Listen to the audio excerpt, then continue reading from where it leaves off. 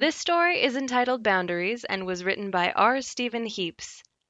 He'd heard that things were usually hopping on Wednesday nights at Chez Moi. Since the bar was close to his new apartment, he decided to give it a try. He was nervous as usual, going in without a wingman, but as soon as his eyes adjusted to the dim light, he slid onto a tipsy stool next to an even tipsier redhead who was swaying to an old Simon and Garfunkel song. Come here often? Jesus, Ted, talk about corny. You should just leave. Every single hump day, she replied with a wink.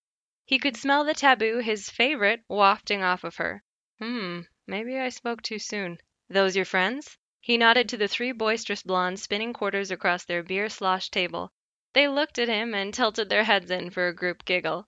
Yeah, but I'm over 21 and free to do whatever. Another wink. What are you having? Martini, she replied without hesitation. Can I buy you one? I hate friggin' martinis. But what the hell? Sure, but I love to share. Her leg nudged his. One stiletto heel dropped to the floor and her big toe snaked up his pant leg before peeling his stocking down to the top of his shoe. Larry said I don't read social signals very well, but even I'm not so illiterate that I'd miss these. Barkeep, martini, make it a double. She drew the drink and his hand to her mouth.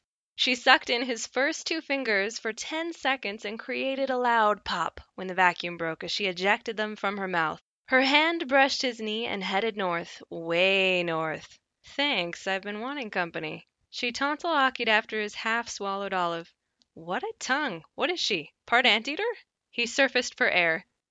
Ahem! Whoa! She threw back her head, yanked off the clips shackling her hair, and shook out long auburn curls. "Want to go back to my place?" she cooed as she raised her eyebrows and waggled her tongue, and the impaled olive up and down. "Sure, sounds like fun. By the way, what's your name?" "Hey, Buster!" she slapped his face. "Don't get personal with me, you pervert!"